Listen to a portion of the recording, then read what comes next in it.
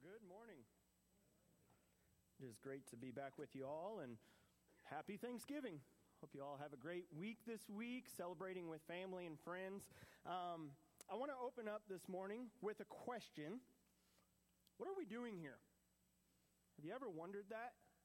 Like, seriously, like, right now, what are we doing here? I mean, maybe multiple answers come through your mind. Maybe it's like, well, we came to sing songs. Taylor Swift came out with a new album. It hit like all the records that could be broken. She broke them. And people gathered to sing songs. So are we doing anything different than that? You know, maybe you're here because, well, Andy, you're going to share some knowledge on us, hopefully. But there are people that gather to hear motivational speakers. You can go and listen to people.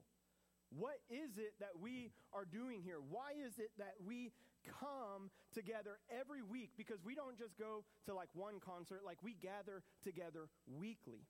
And if you go through the Bible, I mean, I believe one of the reasons that it's not a simple one-word answer other than Jesus, but I believe that we come together so that we can live out the one another's. You know, we're told in Hebrews chapter 10, verse 24 and 25, do not forsake the gathering together as some are in the habit of doing, but instead encourage one another, and do so all the more as you see the day drawing near. And so we gather together to encourage one another. We gather together to do what Craig just guided us through, to remember the sacrifice that Jesus made. We gather together to, as Peter said in John chapter 6, Lord, to whom shall we go? You have the words of eternal life. We have tasted and we have seen that you are the Holy One of God. And so, God, who else are we going to go to? We come to grow in our relationship with God, to grow in our knowledge of God, to grow in our just love for Him together. Because it's like, well, can't I do that in a deer stand? Possibly. But we come to do it together. You should be doing it every single day on your own. Waking up, and as the psalmist says, be still and know that I am God. Every day, waking up and being like, God, I need you today. But we gather together to encourage, to spur on, to remind, sometimes to rebuke, to hold each other accountable. Because the thing is that what we are doing this morning is special. It is so special. To be able to come together and worship God openly. I mean, that we can do it without any fear of anybody breaking through these doors and hauling us off. Where we have brothers and sisters overseas who don't have that luxury, but yet they're still saying, Lord, to whom shall we go? The government's telling us don't gather. We're going to gather. We're going to gather in basements. We're going to gather in homes. We're going to gather in quiet and encourage each other and remind each other this is who God is. And this is who you are living for. That, as William Wallace said, you can take our lives, but you can never take our freedom found in Christ. And so we gather to do that. Because here's the thing. We are not the only religion that believes in Jesus. Did you know that? I mean, our belief in Jesus doesn't really set us apart. Now, hold on. Some of you might be like, whoa, heresy. I'll explain.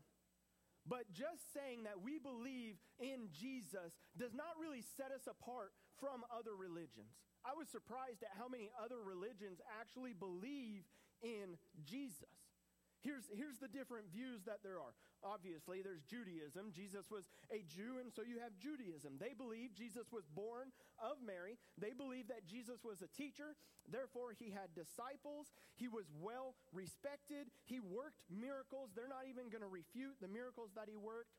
They believe he claimed to be the Messiah. They believe he was crucified. And then they believe his followers claim that he rose from the dead. But they don't really believe in that. Then you even have Islam. The Muslims, they believe this. They believe he was born of a virgin. They believe he is to be revered. They believe he is a prophet. He is a wise teacher. He worked miracles. He ascended to heaven, and he will return again. And if you're not super critical reading into that, you could be like, oh, sounds like Christianity kind of. But it's wrong. Hindus, they believe he was a holy man. They believe he was a wise teacher. And they believe he is a God. Buddhists believe kind of the same thing. He's an enlightened man. He's a wise teacher. He's a holy man. There's this new movement called the New Age movement, and they think, yeah, he existed.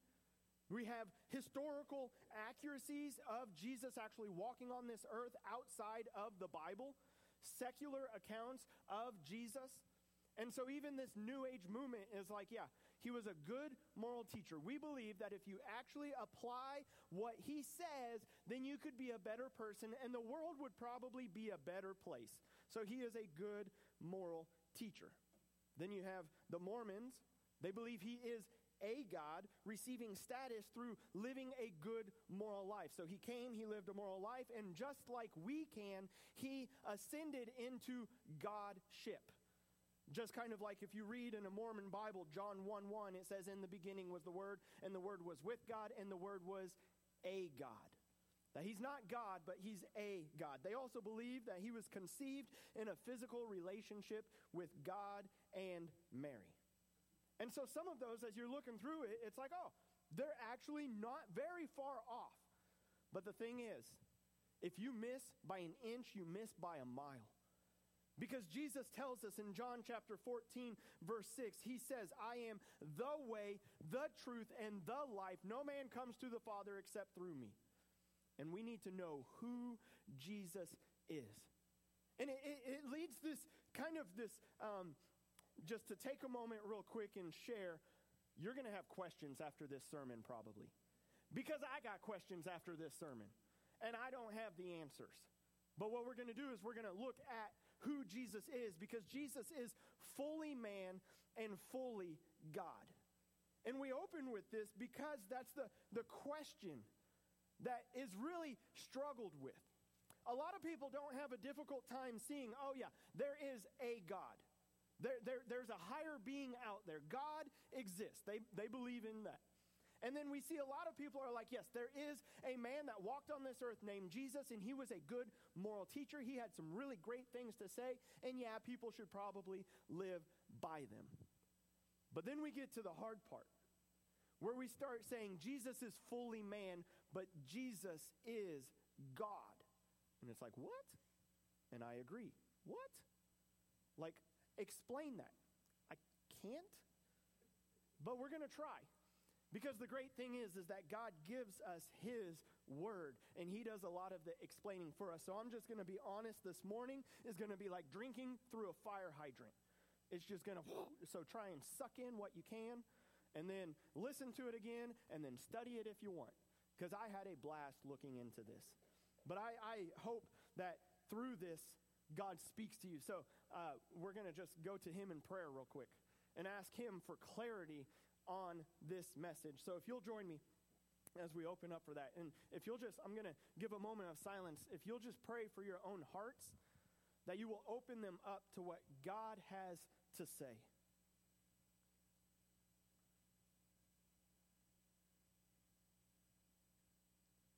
And then I ask if you'll also take a moment to pray for me as the vessel that God is using to deliver his word, that it be clearly delivered.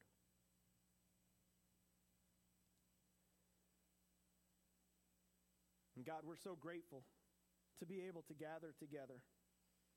And God, that you have given us your word, and God, that you are good and you can be trusted. And so I just pray that as we get ready to hear what you have to say about this thing called the Trinity, God, may it be your words that come out of my mouth, and may it fall on our hearts, so that we can learn more about you, and that we can just fall more in love with you, and therefore live our lives for you in worship. We pray all of this in the name of Jesus. Amen.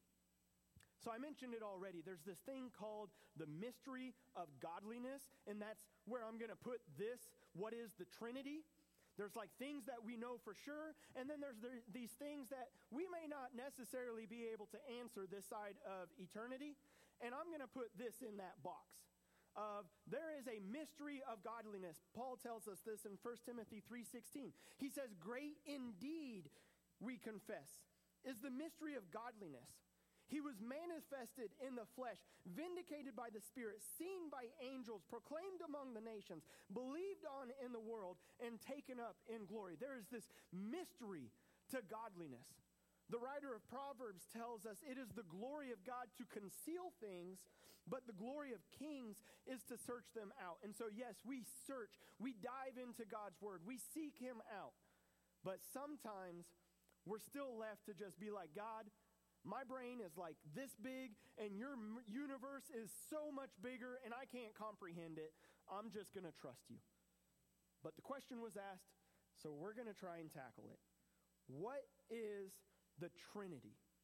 Whatever I say, whatever analogy you might hear, like some people are like, oh, the Trinity is an egg. You have the shell, the yolk, and the white. And they're three separate parts, but they make up one egg. That's the Trinity. I say that falls short. It's like, oh, the Trinity is like water. It's solid, liquid, gas. It's three separate things, but it's always water. Falls short. I heard the other day, the Trinity is like a ice cream birthday cake. I'll let my wife explain that one to you. She got an A+ on that grade. I think it's because she brought sweets to class, but I don't even remember. I was like, ice cream birthday cake. It falls short. I love you. She has the degree in theology, but I'll pay for that one later. Anyways, whatever theory we come up with is going to fall short. But what is the Trinity? The Trinity is this Christian doctrine that explains these three aspects of God, but yet saying they are one. You will never find the word Trinity in the Bible. So if you go to a Bible search and you look up the word Trinity, it's not going to be found in there. But instead, we see it in verses really clearly, Matthew 28, verse 19. Jesus says, go, therefore, and make disciples of all nations, baptizing them in what? The name of the Father, the Son, and the Holy Spirit. You have three aspects of God. And so he tells us there's three persons, but he's also saying they're all God. We see this in Genesis chapter 1, verse 1. Very beginning words of the Bible. In the beginning, God created the heavens and the earth. Now notice that word God. It's a Hebrew word that is Elohim, which is the plural of the word Eloi, or Eloha. Not Aloha, Eloah. Hawaii, Hebrew, close enough. Anyways, it is the plural. Notice that. It's the plural. So what Moses is saying right away, right from the very beginning, he is saying, in the beginning, Elohim created the heavens and the earth. God, not one, but plural. God in the plural form created the heaven and the earth. Keep going. Verse 2. You have Moses again saying, the earth was without form and void, and darkness was over the face of the deep. The Spirit of God was hovering over the face of the waters. So right away we see two. We see there is God the Father. We already know it's in plural sense. And everybody says, yes, God existed from the beginning of time. But you see that now we have two. We have God and we have the Spirit of God. Going on to verse 26 of chapter 1, notice what God says. God says, let us, plural. Not let me, because I am the only one, but let us make man in our image, after our likeness. Who is he talking about? It can't be the angels, because God and the angels are not equal. And so God is saying, let us make man in our image. The plural God, Elohim. So we see that since the beginning, God has existed in a plural form. And we have God and we have the Holy Spirit. And now jump over to John chapter 1, and you see the third person in the Trinity. You see where John says, in the beginning, same words as Genesis 1:1, in the beginning. And then he goes on, in the beginning was the Word. So we already know, according to Genesis 1:1, that in the beginning, God existed. And now John is saying, in the beginning was the Word. And he says the Word was with God. and the Word was God. The Word was there in the beginning. So now we know that we have God the Father, we have God the Holy Spirit, and now we have this third aspect, the Word. Well, what is the Word? Is that like God saying, let there be light, and he spoke a word, and the word, out of the word came creation? No. Because what we find out in John chapter 1, as we continue on, is that the Word is a being, a person. Because verse 2, he, okay, so now we know that the Word is somebody. He was in the beginning with God. Verse 14 tells us the Word became flesh and dwelt among us. And we have seen his glory. Glory as the only Son from the Father, full of grace and truth. Okay, we still know it's a person. Who is this person? And I know y'all know the answer to this. I just had fun, like Sherlock Holmesing all this stuff. So I want to share it. John 1:17 tells us, so we already know the Word is a person. The Word is full of grace and truth. And then 17 tells us the law was given through Moses, grace and truth through Jesus Christ. So now we get to see who the Word is. The Word is Jesus. So you have in the beginning, God, plural, created the heavens and the earth. The Spirit hovered over the earth. And then Jesus, the Word, was there in the beginning. And he was with God, and he is also God. And so at creation, you have all of it.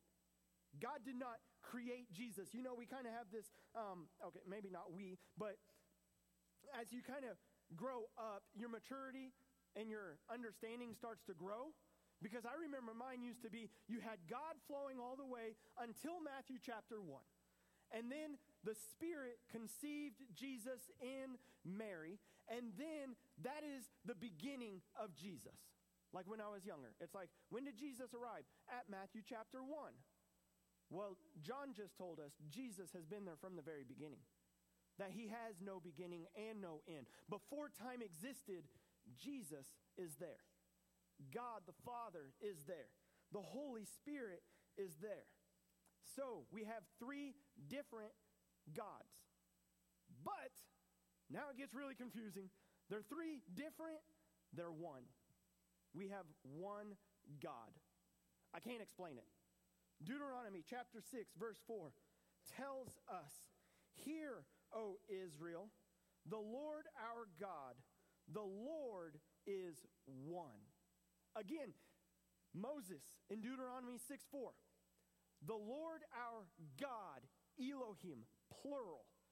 He's saying our plural God is one. Behold, Israel, the Lord our God is one. Paul reiterates this in 1 Timothy 2:5. There is one God, and there is one mediator between God and man, the man, Christ Jesus. That we serve one God that is comprised of three persons, but they are one. You know, it's like, okay, so Jesus isn't God. He's just that mediator, right? And it's like that would be wrong. He is God. I'm confused right now, if I'm honest. My mind cannot comprehend it. That God can be three separate beings, but be one. And I'm going to leave it to him at that. But what we do know is that the Father is God. God the Father is God. John chapter 6, verse 27. Jesus is telling us, do not work for the food that perishes, but for the food that endures to eternal life, which the Son of Man will give you. For on him, God the Father has set his seal. You know, there's this thing that's really not that hard of a struggle for us to grasp, or that hard of a concept for us to grasp. You talk to people. I found this stat. Pew Research in 2017, they surveyed 4,000 Americans. They found out 56% of the 4,000 that they surveyed believe that there is a God and that he is the God of the Bible. 56% believe in that. 33% believe in some higher power. That it may not actually be the God of the Bible, but that there is a God out there. And only 10% said they didn't believe in God at all. That was in 2017, 4,000 people studied. But it's like a lot of people are able to be like, yes, there is a God out there. The Muslims believe in Allah. They believe there is a God out there. The Jews believe there is a God out there. The next part is where a lot of people start to struggle, because we're even told that the cornerstone is the stumbling stone. That Jesus is what caused so many people to stumble, because Jesus is God. Not a God, not a moral teacher, but he is God. 5 times in the book of John, Jesus uses this statement, I am. 7 times he follows it up in a different sense. So 5 separate times he says, I am. 7 other times he says, I am the door to the sheep. I am the good shepherd. I am the light of the world. I am the way, the truth, and the life. He says that, but 5 times he uses this word, I am. We see it in John chapter 6, verse 20, where Jesus said to them, he's walking out on the water. They're terrified. They're like, it's a ghost. And Jesus says, do not be afraid. It is I. Also translated, I am. John chapter 18, verse 5. This is probably my favorite part where Jesus says this. They come to him, Jesus of Nazareth, because Jesus is like, who is it that you are seeking after? They're coming to arrest him. He says, who do you seek? They say, Jesus of Nazareth. And Jesus said to them, I am he. Judas, who betrayed him, was standing with them. When Jesus said to them, I am he, they drew back and fell to the ground. John chapter 8, we have this account. The Jews answered Jesus, are we not right in saying that you are a Samaritan and have a demon? Jesus answered, I do not have a demon, but I honor my Father, and you dishonor me. Yet I do not seek my own glory. There is one who seeks it, and he is the judge. Truly, truly, I say to you, if anyone keeps my word, he will never see death. The Jews said to him, now we know that you have a demon. Abraham died, as did the prophets, yet you say, if anyone keeps my word, he will never taste death. Are you greater than our father Abraham, who died? And the prophets died. Who do you make yourself out to be? Jesus answered, if I glorify myself, my glory is nothing. It is my Father who glorifies me, of whom you say, he is our God. But you have not known him. I know him. If I were to say to you that I do not know him, I would be a liar like you, but I do know him, and I keep his word. Your father Abraham rejoiced that he would see my day. He saw it and was glad. So the Jews said to him, you are not yet 50 years old, and you've seen Abraham? Jesus said to them, truly, truly, I say to you, before Abraham was, I am. Not I was, I am. So they picked up stones to throw at him. But Jesus hid himself and went out of the temple. So there's just 3 of the times where Jesus is using this phrase, I am. Notice in that last one what their response to him is. Like, they're unhappy with him up to this point. And then they're like, wait a minute, you're not even 50. And yet you're saying that you've seen Abraham. And he's like, you actually, before Abraham even existed, I am. And they're like, oh, let's stone this man. Why? Why would they try and stone him over that? Because Exodus chapter 20, verse 7, one of the 10 commandments, it tells us, you shall not take the name of the Lord your God in vain. For the Lord will not hold him guiltless who takes his name in vain. Leviticus chapter 24, verse 16 tells us, whoever blasphemes the name of the Lord shall surely be put to death. All the congregation shall stone him. So because Jesus said, I am, they're ready to stone him. Because he is taking the name of the Lord. And they're like, whoa. It says nobody shall take the name of the Lord in vain. You just said you are him. You are God. You deserve to be put to death. You should be stoned. Because in Exodus chapter 3, verse 14, we see where this word I am comes from. When Moses is about to be sent out to free the Israelites from Egypt, and Moses is like coming up with every excuse that he can come up with. And he's like, whoa, wait a minute. You don't even have a name. Who is it that I should say sent me? And God responds to him, I am who I am. Say this to the people of Israel. I am has sent you. That I am is, in the Hebrew, it's HYH, which has now been translated to be Yahweh or Jehovah. And the Jews took this name seriously. So much so that they would not say God. They would write it out G-D or L-RD. They would not do the O because they would not run the risk of defaming the name of God. And here you have Jesus saying, I am. I am God. He leaves no room for us to be like, you know what, Jesus is a good moral teacher. Jesus is a man that walked on this earth and he taught some good things and he died a horrible death. But he's not God. Jesus didn't leave room for that. C.S. Lewis, I've read this multiple times, but I love it.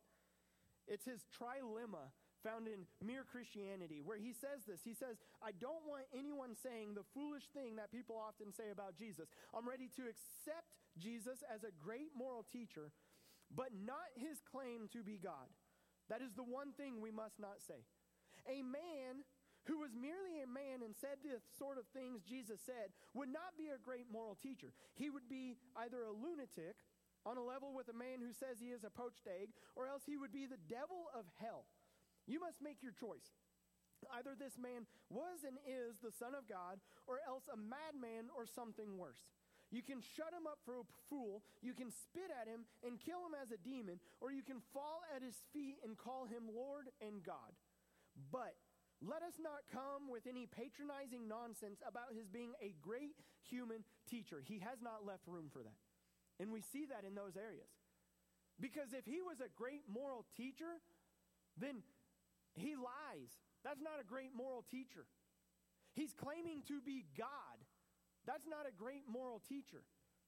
So we either say he is just downright crazy, we say he's a liar, in which how can we trust him? Or we realize that when he says I am, he is who he says he is. That he is God. And that's actually why the Jews wanted to kill him. It wasn't for the miracles that he was doing. It wasn't because he was working on the Sabbath, even though they did not like that. John chapter 5, verse 18 says that they sought ways to kill him because he called God his own Father, and he was making himself equal with God. That's why they started to seek out ways to kill him. Because he said, as my Father is, I am. Before Abraham was, I am. Do not be afraid, because I am God. God in your presence. Emmanuel. When they come and tell Mary what her baby's name is going to be, they say, you shall call him Jesus. His name will be Emmanuel, which means God with us. God came to dwell among us. So we have the Father is God, we have Jesus is God, and then we have the Holy Spirit is God.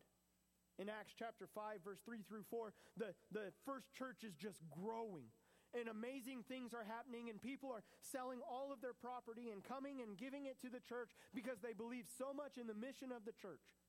And as they're doing that, there's this couple, Ananias and Sapphira. They see it, and they want that notoriety, but they also want some of their possession.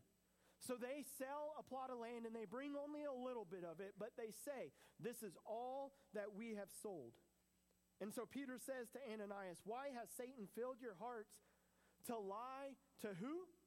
The Holy Spirit.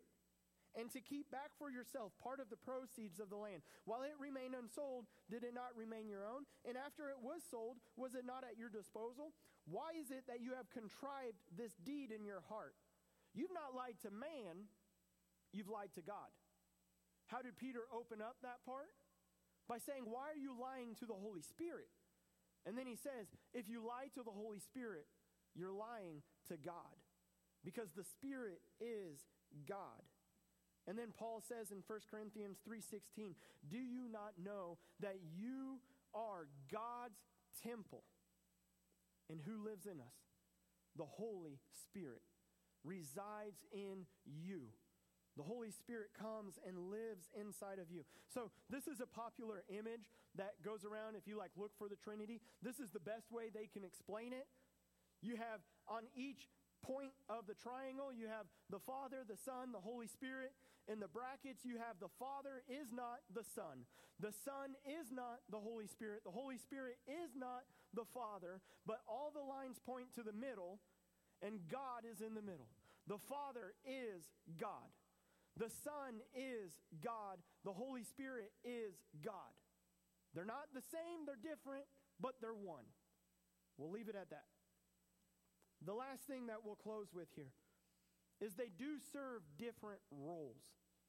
That they don't all do the same thing. I mean, I feel like the closest, again, all analogies are going to fall short really bad, but I'm going to tell you one anyways. The one that I can think of is marriage, where it says that the two shall become one. And the two are equal, but yet God's word tells us there are different roles in a marriage. He says that the father is the head of the house, just as Christ is the head of the church. But that does not mean that the wife is any lesser, any weaker, any less important. Because notice, Jesus submitted to the Father. And the Spirit submits to both the Father and the Son. But yet they're all the same. They're all one. But they have different roles. God the Father, He is the creator. He is the ruler of all things. He is the one that we live to glorify. 1 Corinthians chapter 8, verse 6. For us there is one God, the Father, from whom are all things and for whom we exist. One Lord Jesus Christ, through whom are all things and through whom we exist. So we have that all things exist for God through Jesus. Isaiah 43 verse 7, everyone who is called by my name, whom I created for my glory, whom I formed and made. So God the Father is the creator. He is the source from which everything comes. He is also the giver of salvation. John 3:16 tells us this. For God so loved the world that he gave his only son. God gave his only son, that whoever believes in him should not perish but have eternal life. For God did not send his son into the world to condemn the world, but in order that the world might be saved through him. So God the Father is the creator, the ruler, and the giver of salvation. Jesus, the Son, is the source of that salvation. Jesus has already told us, I am the way, the truth, and the life. No man comes to the Father except through me. John 3:16 told us, for God so loved the world that he gave his only son, that if you believe in Jesus, you will not perish but have eternal life. Jesus is the image of God that we see. Nobody has ever seen God, John 1:18. The only God who is at the Father's side, he has made him known. Colossians 1:15 tells us that Jesus is the image of the invisible God, the firstborn of all creation. Colossians 1:15 continuing on says, for by him all things were created in heaven and on earth, visible and invisible, whether thrones or dominions or rulers or authorities. All things were created through Jesus and for Jesus. He is before all things, and in him all things hold together. He is the head of the body, the church. He is the beginning, the firstborn from the dead, that in everything he might be preeminent. For in him all the fullness of God was pleased to dwell, and through him to reconcile to himself all things, whether on earth or in heaven, making peace by the blood of his cross. So Jesus is the source of salvation. We receive eternal life through faith in Jesus. And then he is how we see God. And then lastly, we have the Holy Spirit. Is the power of God working through his people. Just start reading through the book of Acts. And you're going to see the Holy Spirit is going to fill God's people, and power is going to come upon them. We see this initially in Acts 2. The day of Pentecost arrives. They were all together in one place. Suddenly there came from heaven a sound like a mighty rushing wind, and it filled the entire house where they were sitting. And divided tongues as a fire appeared to them and rested on each one of them. And they were filled with the Holy Spirit and began to speak in other tongues as the Spirit gave them utterances. A couple chapters later, it says they prayed, and the place in which they were gathered together was shaken, and they were filled with the Holy Spirit and continued to speak the word of God with boldness. Romans 15:13.